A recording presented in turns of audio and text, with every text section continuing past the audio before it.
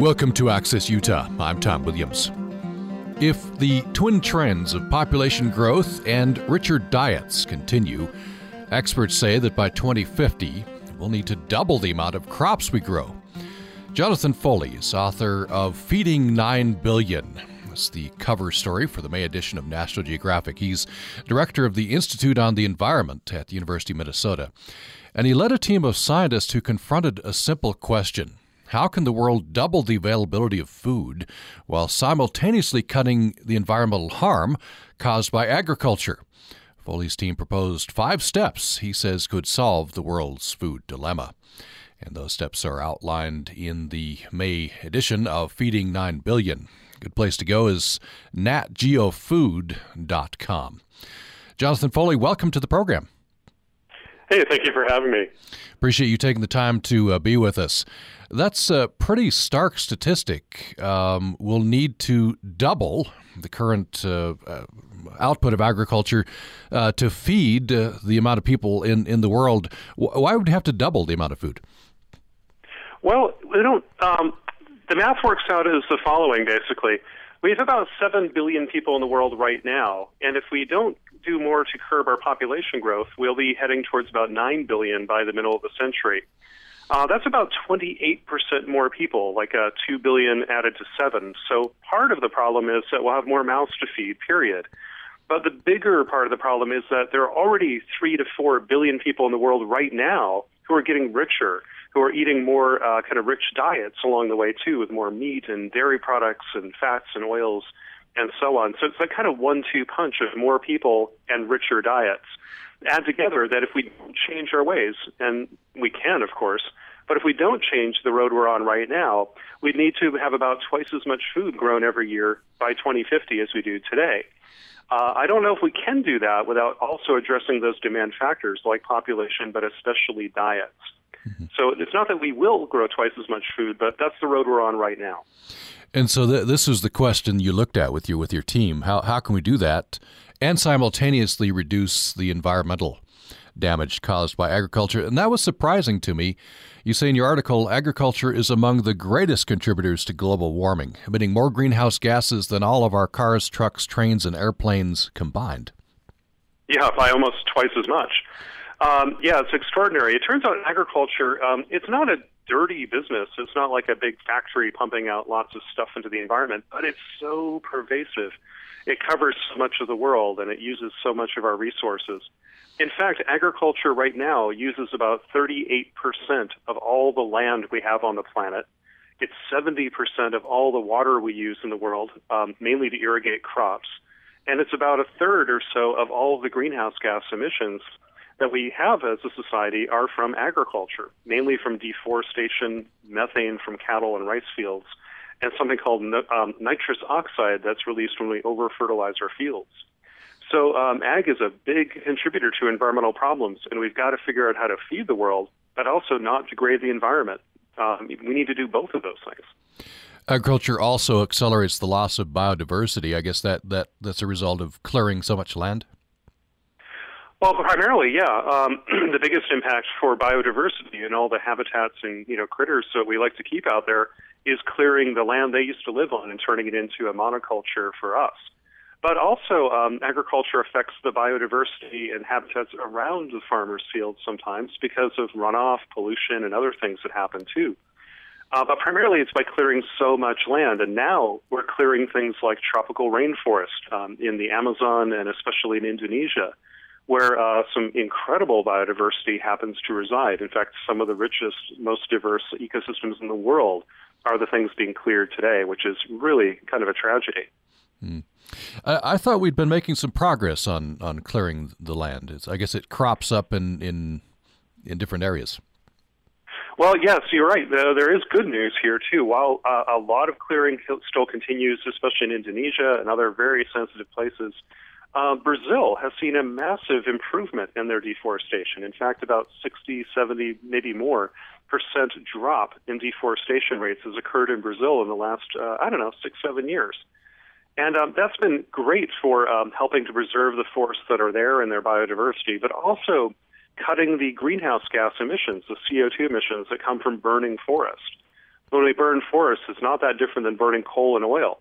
They're both releasing CO2 into the atmosphere. So when Brazil dropped its deforestation rate so much, they basically cut their greenhouse gas emissions more than if every American turned off their car forever. So it's an extraordinarily good news, but we need more good news like that around other parts of the world too. Well, I'm loath to admit it. Sometimes these things are best explained visually, and so I encourage people to go and look at your TED Talk. You showed some images there that just were amazing on this. A picture, for example, I think in Brazil, somewhere in South America, you could see from satellite image just one lone little road in this vast landscape. Fast forward 20 years or so, and it's all been cleared. Well, that's right. I mean, even the most remote places in the world, like the frontiers of the Amazon or the middle of islands of Indonesia, those are being cleared. And not only is that happening really quickly, they're also being cleared to ship things halfway across the world. Like a lot of the land in Brazil is used to grow soybeans, and a lot of those soybeans end up being shipped to China, believe it or not, to be fed to pigs, because as Chinese people get wealthier and move to the city, their appetite for pork is increased dramatically. So this is kind of globalization, changing the face of the planet quite literally in a very short amount of time. So, it's extraordinary to see those changes unfolding underneath our feet, so to speak. There's an extraordinary picture in National Geographic. If you pick up the May edition or go online, there's a bunch of cleared land. In the middle of it, there's this strip of trees.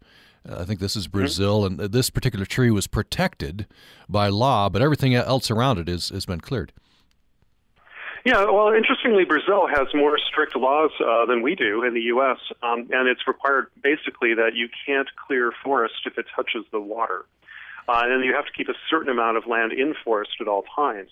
We don't have that law in the U.S. You can plow all the way to the river if you want to in much of the U.S. So while that looks pretty startling, I guess good news, if there is some, is that they're at least trying to protect buffer strips and strips of forest in many places. And Brazil has some of the most advanced agriculture in the world and is trying very hard to protect its forest. Brazil is talking about maybe being a place where no net deforestation would occur by 2020. So while a lot of clearing has happened in Brazil, I think there's a lot of hope that they are going to stop that pretty soon and maybe even reverse it in some places. That would be tremendous. But there's a lot of work to be done there. Yeah, that's hopeful.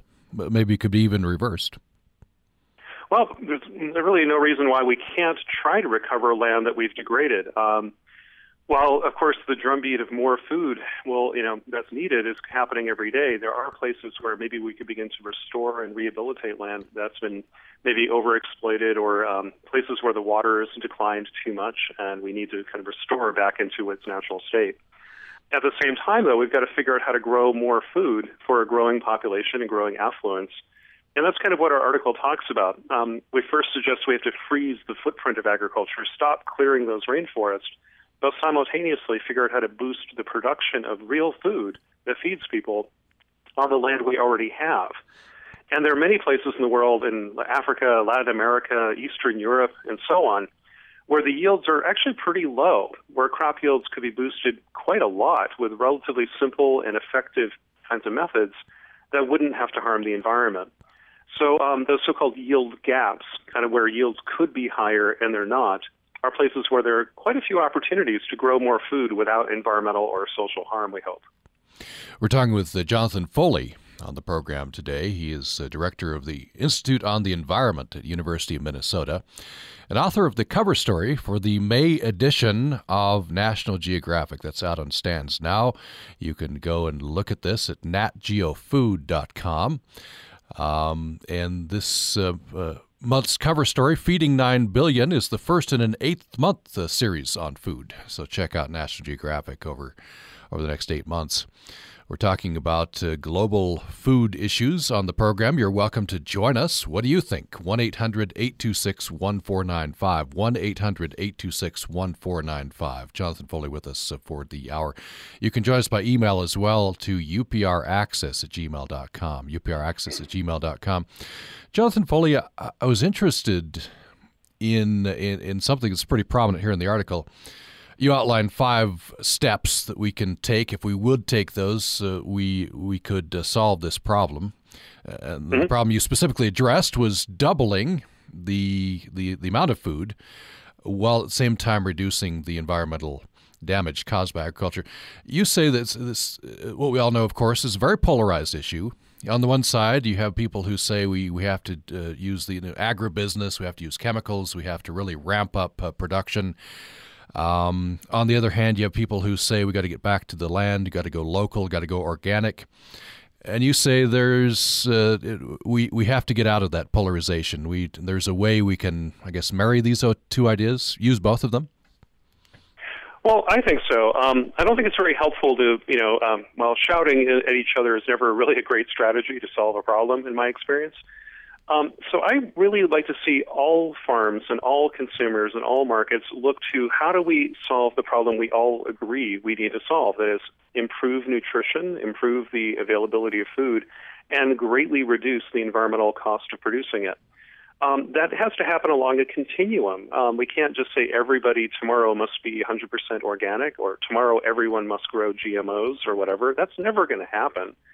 So why don't we look at collaboration and improvement across the entire spectrum? And also, what can we learn from each other? There are a lot of techniques that organic farms use that could be adopted by every farm. And if we could incentivize that and reward that, that might be a great idea. At the same time, conventional farmers have some neat tricks with GPS and sensors and so-called precision agriculture using, very, very sophisticated automation and sensing technology to very precisely monitor and basically manage farms. Could that technique be implemented in the organic business? Of course it could. So I think there are a lot of techniques that are kind of agnostic to the kind of politics of all of this that could be used across the spectrum. And that's really where I see the most hope is, the appropriate sharing of technology and ideas and less polarization. All we have to do is look at Washington and see how polarization leads to inaction. What we need here is some action. And if we can tamp down some of that polarization and learn from each other rather than fighting each other on these kinds of issues, we might get a lot more progress. I wonder, you probably thought about this, no doubt, how do we get past that polarization? Let me just use as an example one of the comments in the National Geographic magazine. This is Ruth commenting online. She said, "Love National Geographic. I agree with the premise of your 5 steps. Don't agree with advocating any use of manufactured pesticides, herbicides, or GMOs." And she goes on. So that's one side. And I'm sure if you talk to Big Ag, they would say, on the other side, you can't feed the world on organic. So how would you suggest we get past that polarization? Well, I mean, there's the world of theory and the world of, comments on a blog or something, but there's the world out there. The reality is that organic today, certified organic, what we know to be organic is about 1% of the world's food production systems right now that is certified to be organic. Probably a fair amount more that is kind of organic but maybe not certified. And GMOs, the other end of the spectrum of technology, that's about 10% of the world's food out there is growing GMOs. That means about 89% of the world's food is neither one, or is maybe some mixture of technologies. So, regardless of how I feel or that reader felt or whatever, no one of us is going to make the decision for every farmer in the world about how they're going to farm. That's never going to happen. So anybody who thinks that's the plan, that tomorrow the other side will give up and everybody will just do what you think, that's never going to happen. So when we realize that and accept that, maybe we could work across the spectrum again and say, well, how could we all improve the environmental performance of farms, no matter what farm system you have, to get more nutrition and less harm to the environment? And I think there are improvements can be made in organic and conventional and GMO and all the rest. All of them could be better. None of them are the perfect solution for everything. So let's get off our high horses and see how we can all work together to improve all of our systems, regardless of what system you think is best. Jonathan Foley is with us, talking about a very interesting and pressing problem of feeding 9 billion. That's the title of the cover story for the May edition of National Geographic. It's out now. It's the first of an 8-month series on food that you'll find in National Geographic. Jonathan Foley is director of the Institute on the Environment at the University of Minnesota. He led a team of scientists who confronted this simple and very important question: how can the world double the availability of food? That's what we'll need in the next 50 years or so, while simultaneously cutting the environmental harm caused by agriculture. And he says that there are 5 steps that if we would follow those, that would solve the world's food dilemma. We'll get into those solutions following a brief break. Next time on Living on Earth, pet flea collars kill fleas and ticks, but can be dangerous for the household. When kids come in contact with their pet, which they do on a daily basis, they come into contact with that very toxic pesticide. The EPA will ban some flea collars, but not all, and not very soon. I'm Steve Kerwood, and that's next time on Living on Earth from PRI. Monday morning at 3 and Wednesday morning at 10 on Utah Public Radio. Programming on Utah Public Radio is made possible in part by our members and Crumb Brothers Artisan Bread at 300 South and 300 West in Logan, open Monday through Saturday until 3. Offering a ham and cheese demi-baguette sandwich. Menu details at crumbbrothers.com.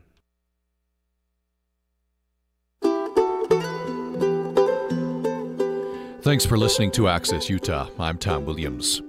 By the year 2050, odds are, or projections are, that there will be some 9 billion people in the world.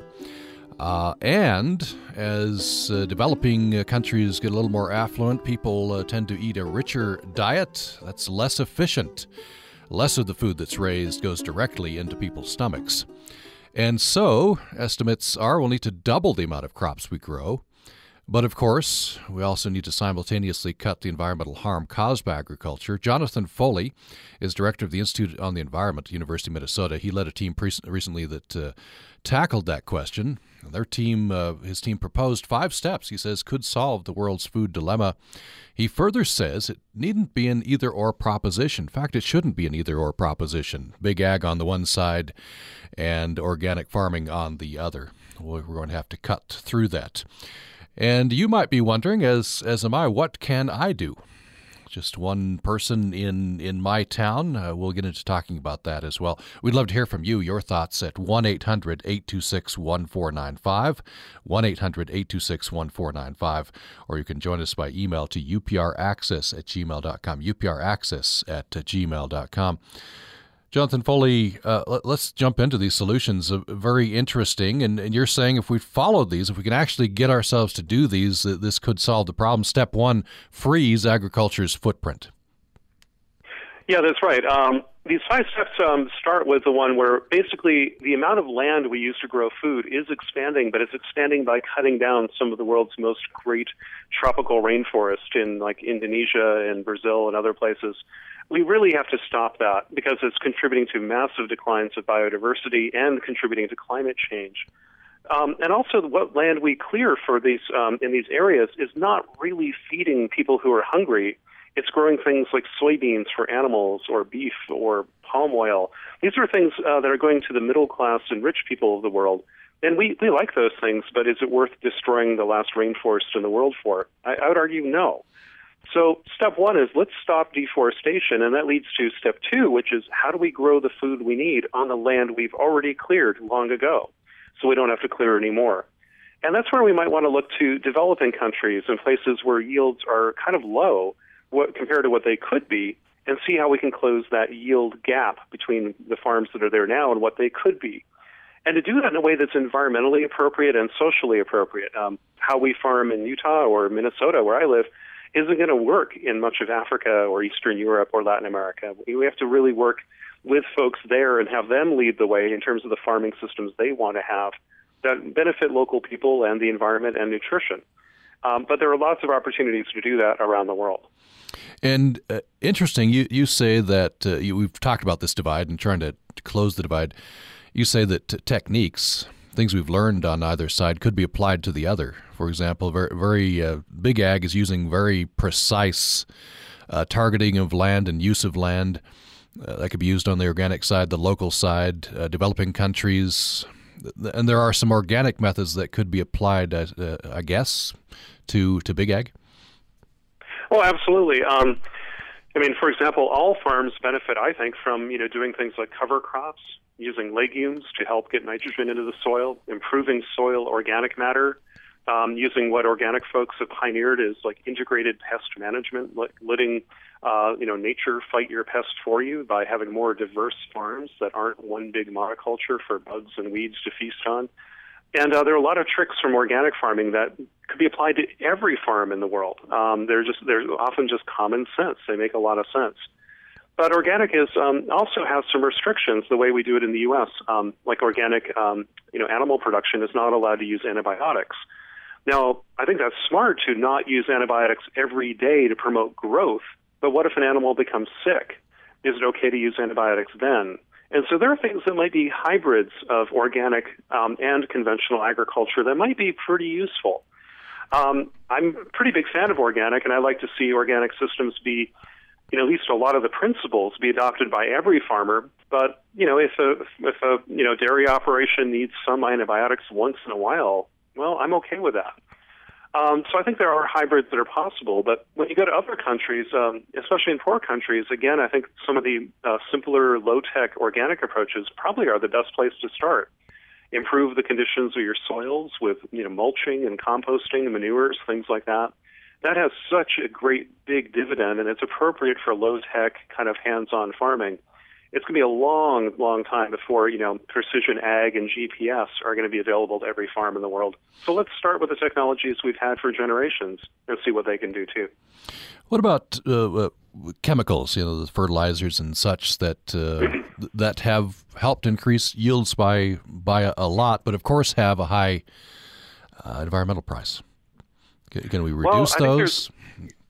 Yeah, exactly. The green revolution, as we call it, was kind of a trade-off. If we use more chemicals, more fertilizers, and more water and more energy, we got more food.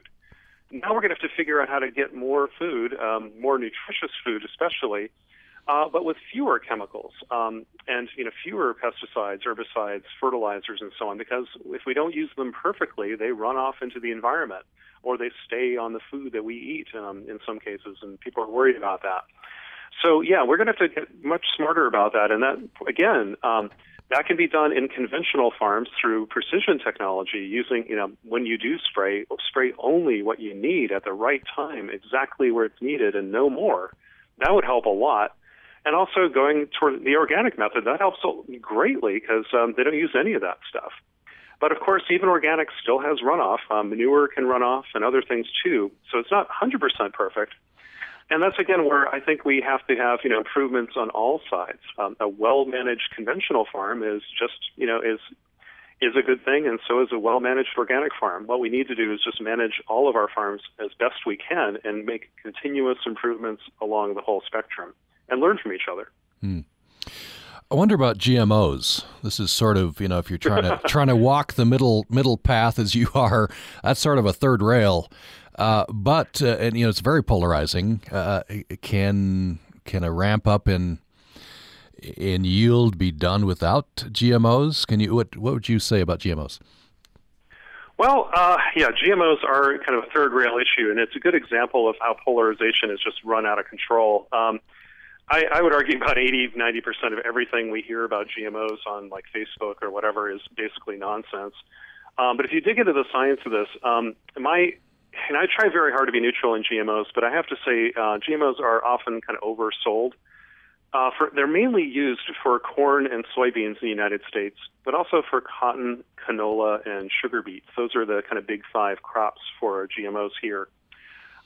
For corn and soybeans, the biggest use of GMOs, they don't improve yields at all. There have been study after study after study shows that they don't improve yields in those crops, although they do, it seems, for cotton, especially in other countries, and sometimes canola and sugar beets.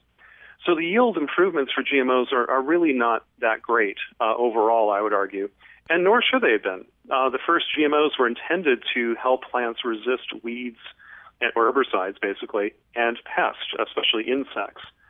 But even those benefits are beginning to disappear as insects and weeds become resistant to GMO traits or to things like Roundup. So, and we're basically creating a treadmill, just as happened with antibiotics. If we overuse a technology, nature finds a way around it. So the insects and especially the weeds are becoming resistant to this first generation of GMO technology, just as we all knew it would. And so I don't know if there's been huge benefits to consumers or people who eat food. I don't think GMOs have helped very much, but they have helped farmers. It's made farms more profitable, uses less labor. It's more of a turnkey, simple solution. And I can see why farmers like GMOs, but I also can see why other folks probably don't. And so that's why this debate continues. And I think we have to be careful to listen to both sides of this debate and understand from different points of view. There may be different perspectives on GMOs, but I'd come down on they haven't really helped that much in terms of feeding the world. In fact, I'd argue they haven't helped really much at all. But could they in the future? Do we need a GMO if a new disease breaks out, like papaya in Hawaii? If it weren't for GMOs, we wouldn't have any anymore in Hawaii. Or citrus greening disease. The New York Times ran an interesting article about a new disease showing up in oranges. If we need a GMO to continue to make orange juice, how would you feel then? I don't know. But I think GMOs may need to be still in our toolbox, but maybe as a last resort in some cases, or used very, very appropriately. And I don't think we've done such a good job of that so far. If you just joined us, we're talking with Jonathan Foley, who is director of the Institute on the Environment at the University of Minnesota. He's also author of National Geographic magazine's May cover story, Feeding 9 Billion. It's the first of an 8-month series on food. You can go to natgeofood.com to see more. Of course, stunning photographs, as is usual in National Geographic, and very interesting discussion. Jonathan Foley says that we will likely need to double the amount of crops we grow by 2050 to feed the people in the world. That's because population is growing. We'll be at about 9 billion people by that time, 2050. And as countries develop, people eat richer diets. That's a less efficient diet for feeding people. Goes through animals, and then it gets to our stomachs. And so he says that his team has proposed 5 steps. We're going through those steps, and they're outlined in National Geographic. He says that could solve the world's food dilemma if we'll follow them. And the number to reach this program, we'd love to hear your perspective, especially on what you're doing, what you feel you can do. We'll ask Jonathan Foley that as well. 1-800-826-1495, or you can reach us at upraccess@gmail.com. Jonathan Foley, so the first step, and we've talked about this, is to freeze the current amount of land. In other words, don't clear-cut any more land for growing food. Step 2, grow more on the farms we've got. Close down those yield gaps. Step 3, we've gotten into talking about a little bit. Use resources more efficiently. I want to talk a little bit about water. We're listening to this program in the second driest state in the United States, here in Utah, right next to Nevada, the driest state in the Union. And over the years, there's been advances and ongoing debates on how best to use that water, especially when it comes to agriculture. And sometimes that comes up against agriculture tradition. I wonder if have you seen areas in the world where they have ramped up their efficient use of water? Well, certainly, water is crucial for agriculture, and you're living in one of the places where that's so right in front of you every day. That's extremely important. And of course, what we're seeing in California now with their drought in the Central Valley as well. So, water is crucial for agriculture. But we could do better because, like the Israelis, for example, have been using a system of agriculture that relies on drip irrigation, using basically small little tubes that in the soil where water is slowly percolating right into the roots. And maybe it can be controlled by computers and little valves to get water just enough to keep the plants going, but no more. And is very, very efficient with water, maybe 10 times more efficient than a lot of the agriculture seen around the world in terms of how much food you get for the same amount of water. That's a really promising technique, but obviously it requires some money. You got to put the tubes in and the little valves and maybe the computers and the sensors. But in places where water is precious, that could be a very effective thing. And for the Israelis, it's a security issue. In the U.S., though, we've had a history of subsidizing water. Taxpayers pay for the water, and then some folks get the benefit of it. And when the water runs out, well, then taxpayers are often on the hook again to pay for, insurance or other things that some farmers collect if the crops fail. So we as a greater public have to ask ourselves, what do we do with our public money and our public investments in agriculture and especially water? And where are the trade-offs between the uses of water for agriculture or for cities or for energy production and industry and also for nature? Those are the four big kind of uses of water, and how do they get allocated? Who gets what and when and where? And the history of water in the American West is a long, long, convoluted, complex history that would have many more hours to talk about to get even to the beginning of that. And so we're going to have to keep working on that. But the good news is technology could do a lot to improve the efficiency. But again and again, the economics and politics of this are often what get in the way of getting to that solution. Mm. I believe you're soon going to be moving to California, taking a new job. Yeah, that's right. I've accepted just the other day a new job to become the director of the California Academy of Sciences, which is based in Golden Gate Park. It's the largest cultural attraction west of the Mississippi, and it's a big science museum that also does research on biodiversity and the environment all over the world. And I'm very excited about it, though sad to leave Minnesota, where I've been very, very happy as well. But the idea there is to really focus, the public's attention on how do we get the best possible science into the widest possible conversation around issues like this, around, how do we make the environment more sustainable while also keeping, society safe and secure, prosperous, and healthy. And we're going to need every hand on deck to try to get to that problem. And that's why I want to focus a bit more on this sort of public engagement of science. So I was just wondering about that. How do you do that? You start conversations, I guess, like this one. You go out to have scientists get out there more. You get the public talking to each other across those divides a little more. How do you accomplish that? Well, I'll let you know if I figure it out. But I think where we need to try is, unfortunately, most scientists are trained to, are very good in the lab and behind, computer screens. And that's sort of how we're trained. And very few scientists, as they're trained in school, really, learn how to talk to regular folks. In fact, we're almost taught not to do that by talking these really weird, kind of languages and acronyms and writing in ways nobody could possibly want to read. And I think we have to undo some of that. One of my big passions is in universities, how do we train our science students to, hey, speak regular English, make it, you don't have to use a 25-syllable word when a one-syllable word will do. And also, kind of keep connected to your roots. I grew up in a really small town in Maine, and, I like going back there. And, if I can't figure out how to talk to, somebody in the diner or in the barber shop, then I'm not doing my job very well. So I think a lot of that has to happen, just kind of basic stuff like that. But also, how can we work with media like your, the radio stations like yours, or with National Geographic? And how do we have a more real conversation around these issues? I think that would help a lot. And also, how do we reach influentials in business, government, nonprofits, and so on?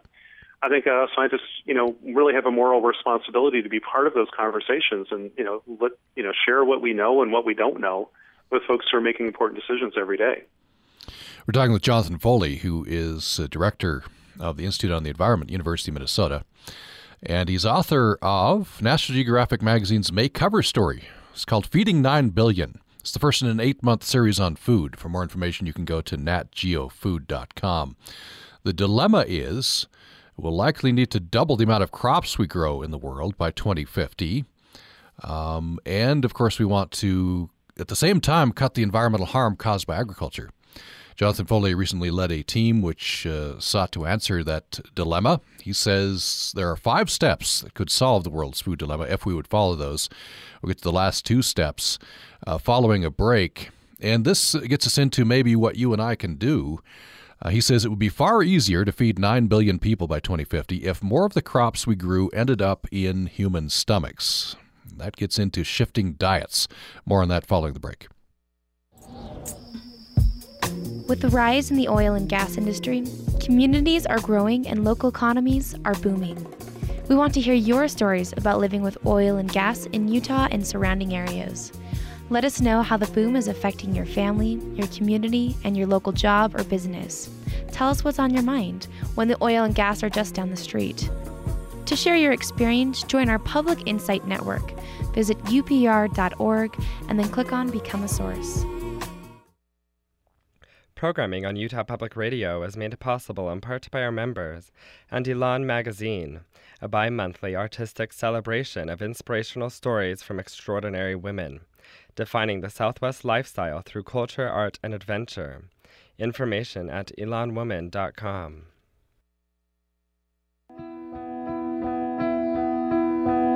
Thanks for listening to Access Utah. I'm Tom Williams. We're talking with Jonathan Foley. He is director of the Institute on the Environment at the University of Minnesota and author of the May cover story in National Geographic. It's titled Feeding 9 Billion. It's the first in an 8-month series on food. You can find out much more on this by going to natgeofood.com. The dilemma is, if trends continue, we'll need to double, by 2050, we'll need to double the amount of crops we grow. At the same time, we want to cut environmental harm caused by agriculture. Jonathan Foley recently led a team which tackled that problem, and they've proposed 5 steps, Jonathan Foley says, could solve the world's food dilemma. Step 4, this is something, I guess, most direct control of you and me, shifting diets. Jonathan Foley, you say in the magazine, it would be far easier to feed 9 billion people by 2050 if more of the crops we grew ended up in human stomachs. What outline the problem there? As you say, yeah, what we found, of course, is that a lot of the crops grown in the world, and I don't mean grazing land. I mean, in Utah and other places in the American West, there are lots of areas of grassland and shrubland that really couldn't grow food as crops, but they can be used to graze animals. That land is actually producing a lot of food, and that's great. That's a good use of that land in some ways, as long as we do it sustainably. But in the Midwest, where I live, for example, we grow a lot of row crops, like corn and soybeans, for example, that are often primarily fed to animals, and often also to make ethanol. And we like animals. We like bacon, we like chicken, we like beef and all that stuff, and we like dairy products. So, that's a big part of our economy. But that's not a very efficient way to make food. For every 100 calories of corn we grow in the Midwest, for example, we may only get 40 calories of milk, or maybe 20 calories of eggs, or 10 calories of chicken, or maybe 4 calories of beef, for example, maybe 3. So that's not going to be the most efficient way to get food. It's a richer food. We like that kind of food, but if we eat it in abundance and maybe too much, it's really kind of a waste of the productivity of that agriculture in terms of how many people we could feed. So that's the big dilemma. We like meat as Americans, and many people in the world are increasing their meat consumption, but it takes more resources to grow it, period. It's just physics. So can we figure out how to grow meat and dairy more efficiently is one solution, of course, but also do we want to cut back on the demand of some of those products, especially if they help our health and other things that maybe we want to accomplish as well.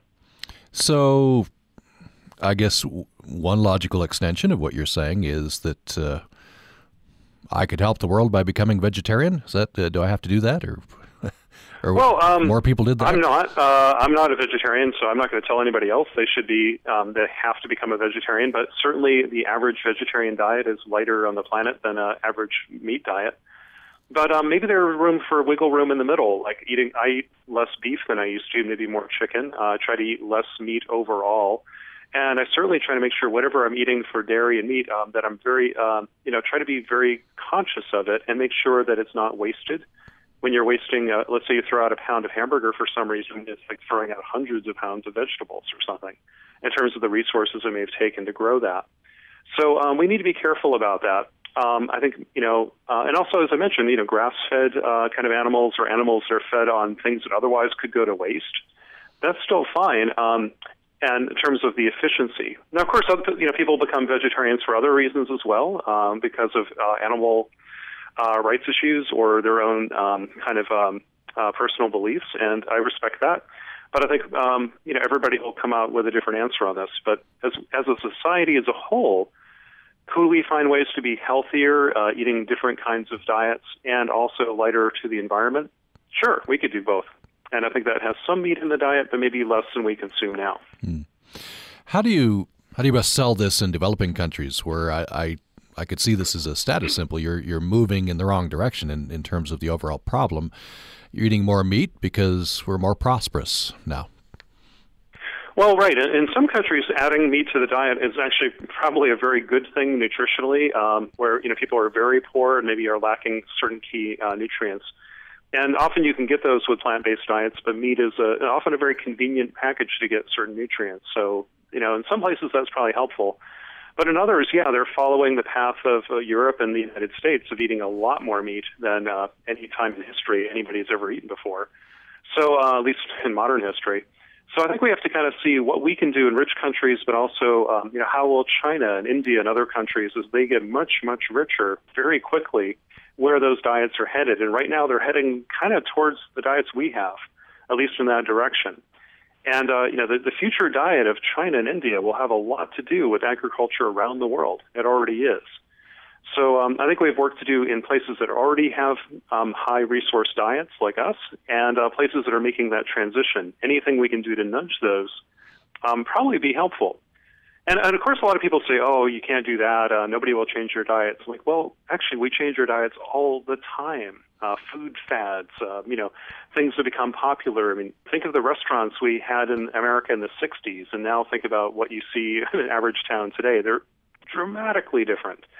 So people change their diets and behaviors constantly, but we seem to be changing them often for maybe the worse sometimes, as obesity is taking over the country and as we eat more and more junk food. But there's also hopeful signs. More and more people are eating healthier, trying to do more, local food or, understand their food system, that kind of thing. That's good too. So what can we do to encourage better behavior and change, not just behavior and change that isn't so good? What about the economics of this? I was just thinking that, probably one of the biggest changers of diet for me and probably for a lot of people would be cost. And if you cost this out in the right way, that probably would encourage me to eat less meat and ramp up fruits and vegetables. Some of this is subsidized, I think. Are there tweaks we can make in the costing structure?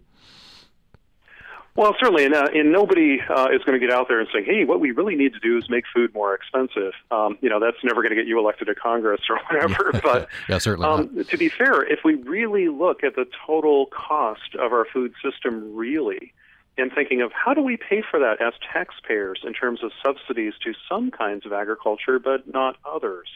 Why do we make those choices? Is it for our health? Is it benefiting our country as a whole? Not always. Let's just be kind and say that. Also, what is the cost of food to the environment and who pays to clean that up? What's the cost of food system to our diets, our health, and our healthcare system, and who pays for that?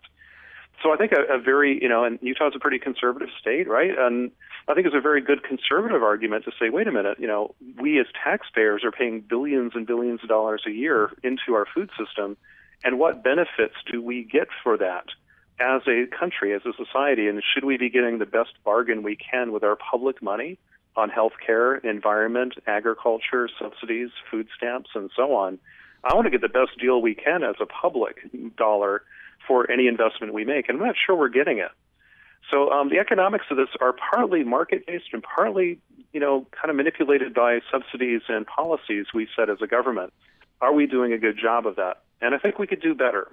Let's just say that. One other thing you mentioned in your article is you say it would be a good idea to reduce the amount of food crops we use for biofuels. Well, I think it's a complicated issue. From purely the point of view of having more food to feed the world, it's kind of common sense that if you don't use some crops for biofuels, you'll have more available to feed people or animals. But, of course, biofuels meet another need that we might have as a country of trying to grow more of our energy sources domestically. So that argument for food is one way, but for energy and also to pump money into rural economies of the Midwest, ethanol policy might be seen as very beneficial. So that's where that debate is. I think the ethanol mandate in the United States is of mixed benefit. Certainly it benefits rural places in the Midwest. I live in Minnesota, and there are a lot of towns around here that are kind of being kept alive thanks to the ethanol industry. And so I'm sure folks are very thankful for that.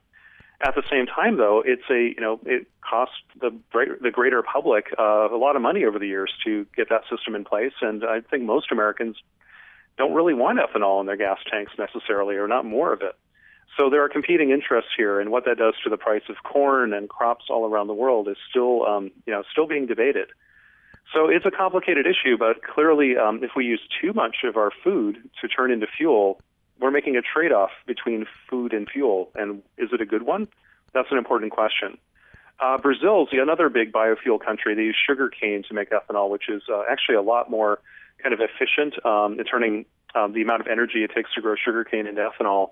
And they live in the tropics where you can grow this stuff year-round and very high productivity. That turns out to be a lot more kind of efficient than our corn-based systems, but there are improvements being made to all of these. I think it's something we need to watch, but I would like to see biofuels made from waste and landfills and things that can't be used for food. That would be, I think, a much better trade-off, in my opinion. Final step that proposed by your team to solve this problem of doubling the amount of crops we're raising by 2050 and reducing the environmental problems of agriculture is reducing waste. This, I guess, would also come under the heading of what can I do? And this is pretty stark. You write this in the article, National Geographic. An estimated 25% of the world's calories and up to 50% of total food weight are lost or wasted before they can be consumed. That's amazing. Yeah. Isn't that amazing? Yeah. So much of the world's food is never eaten because it's lost somewhere along the way. And around in the U.S., most of the food we lose is in things like supermarkets, restaurants, cafeterias, and in our refrigerators. We all have these good intentions in Tupperware in our fridge that don't quite make it into our stomachs. So we need to really tackle that. In fact, maybe that should have been the number one recommendation because it's probably the biggest one of the five. And in poor countries, we also see food waste happening, but not maybe around the consumer, but mostly between the farmer and the market. Food might never be harvested, or it might be wiped out by insects or fungus or rats or something, or maybe it never got to the market because of bad transportation networks, and so on.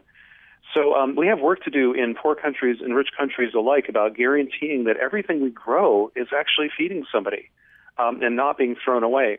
And think of that. I mean, maybe half of the food weight of the world is being lost, or 25% of the calories.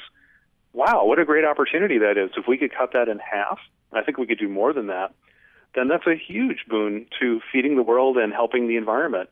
And why isn't that getting the same kind of investment and attention as like fancy technologies or, more chemicals and that kind of thing? It's not getting anywhere near the same kind of investment. But it should. It should get more, I would argue. It's a big, big opportunity. So smaller portions, eating leftovers, etc. Programs like Second Harvest take on a whole new meaning here. Well, absolutely. And where I work at the University of Minnesota, for example, we have a sustainability pledge that the university made to students. And one of the ideas was to cut down energy use and water use. So the cafeterias in the dorms here abandon the use of cafeteria trays, mainly to save water and time and energy from washing them all the time. But what they noticed is when students weren't being given a tray, this is like an all-you-can-eat kind of dorm cafeteria, students would get what they wanted. They could always go back for more if they were still hungry, but they ended up taking less. That old expression of, your eyes are bigger than your stomach. You give a 20-year-old kid a cafeteria tray, they're going to load it up with stuff even if they never eat it. So the side benefit, they noticed that there was vastly less food thrown away at the end of the day, which saved money, time, and labor, and the food, of course. And it was just kind of a side benefit of just moving the cafeteria trays away, but still giving people as much as they wanted. And multiply by every university in the country, every cafeteria in a hospital or a business, and say, how could we do better in those critical institutions? They feed a lot of people every day. Also, restaurants, when they throw food away, they're throwing away profits, too. So I think there's good economic incentives to tweak the system and do it at scale.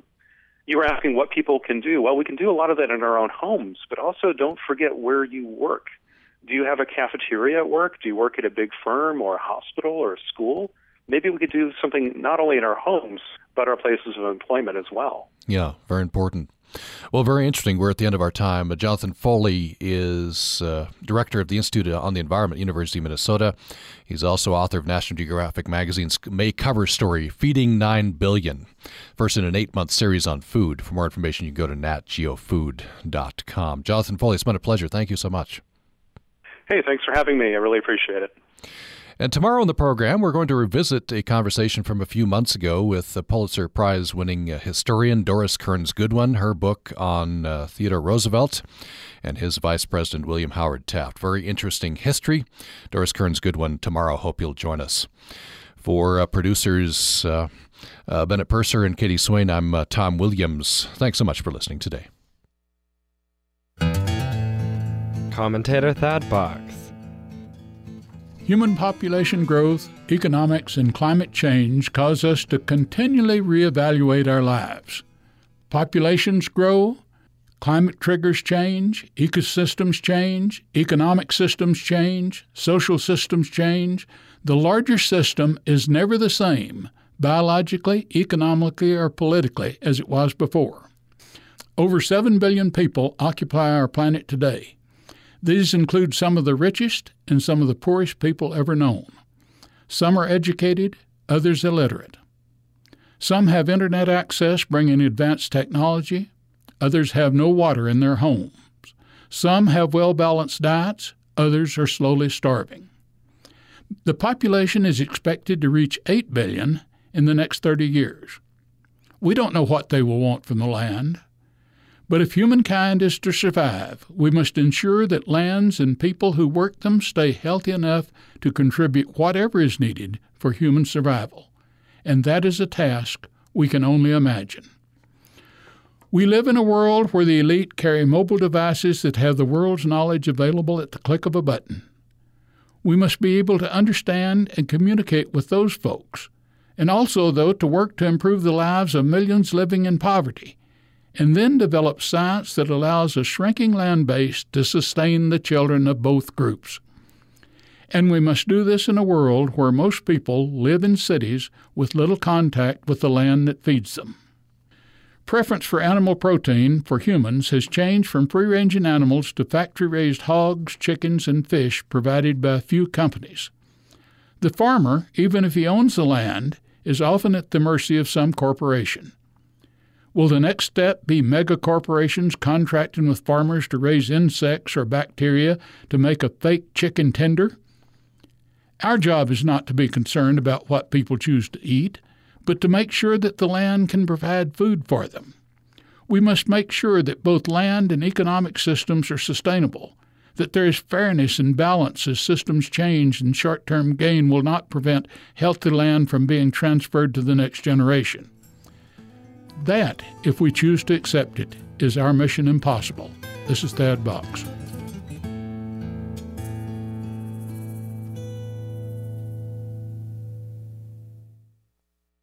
Are you a discerning music fan? Bad songs about the Irish smiles, what you got the Tura and the Lura and more Lura. I mean, it's crazy, sung by men with high voices. Tired of the musically uninteresting? Want me to sing some of that to you here? Yeah, maybe later. How much later? Later. Okay. Or the overly earnest? Write songs, try to make the world a better place. There's a contradiction there, partner. We'll have you singing a different tune this weekend. Saturday evening at 6 and Sunday at noon on Utah Public Radio. Our website now showcases the scenic vistas our state is known for, from the red rock of Monument Valley to the blue and green mountains of northern Utah. Utah Public Radio would like to thank artist Allison Hanover for her designs. Visit us online at upr.org. A service of the College of Humanities and Social Sciences at Utah State University, this is Utah Public Radio. Access Utah is a production of Utah Public Radio. You can listen to this episode or previous episodes of Access Utah anytime at upr.org, where you can find a link to subscribe to our podcast. This is Utah Public Radio, KUSR HD1 Logan, KUSK HD1 Vernal, KUSL HD1 Richfield, KUST HD1 Moab, KCEU Price, and KUSU FM HD1 Logan.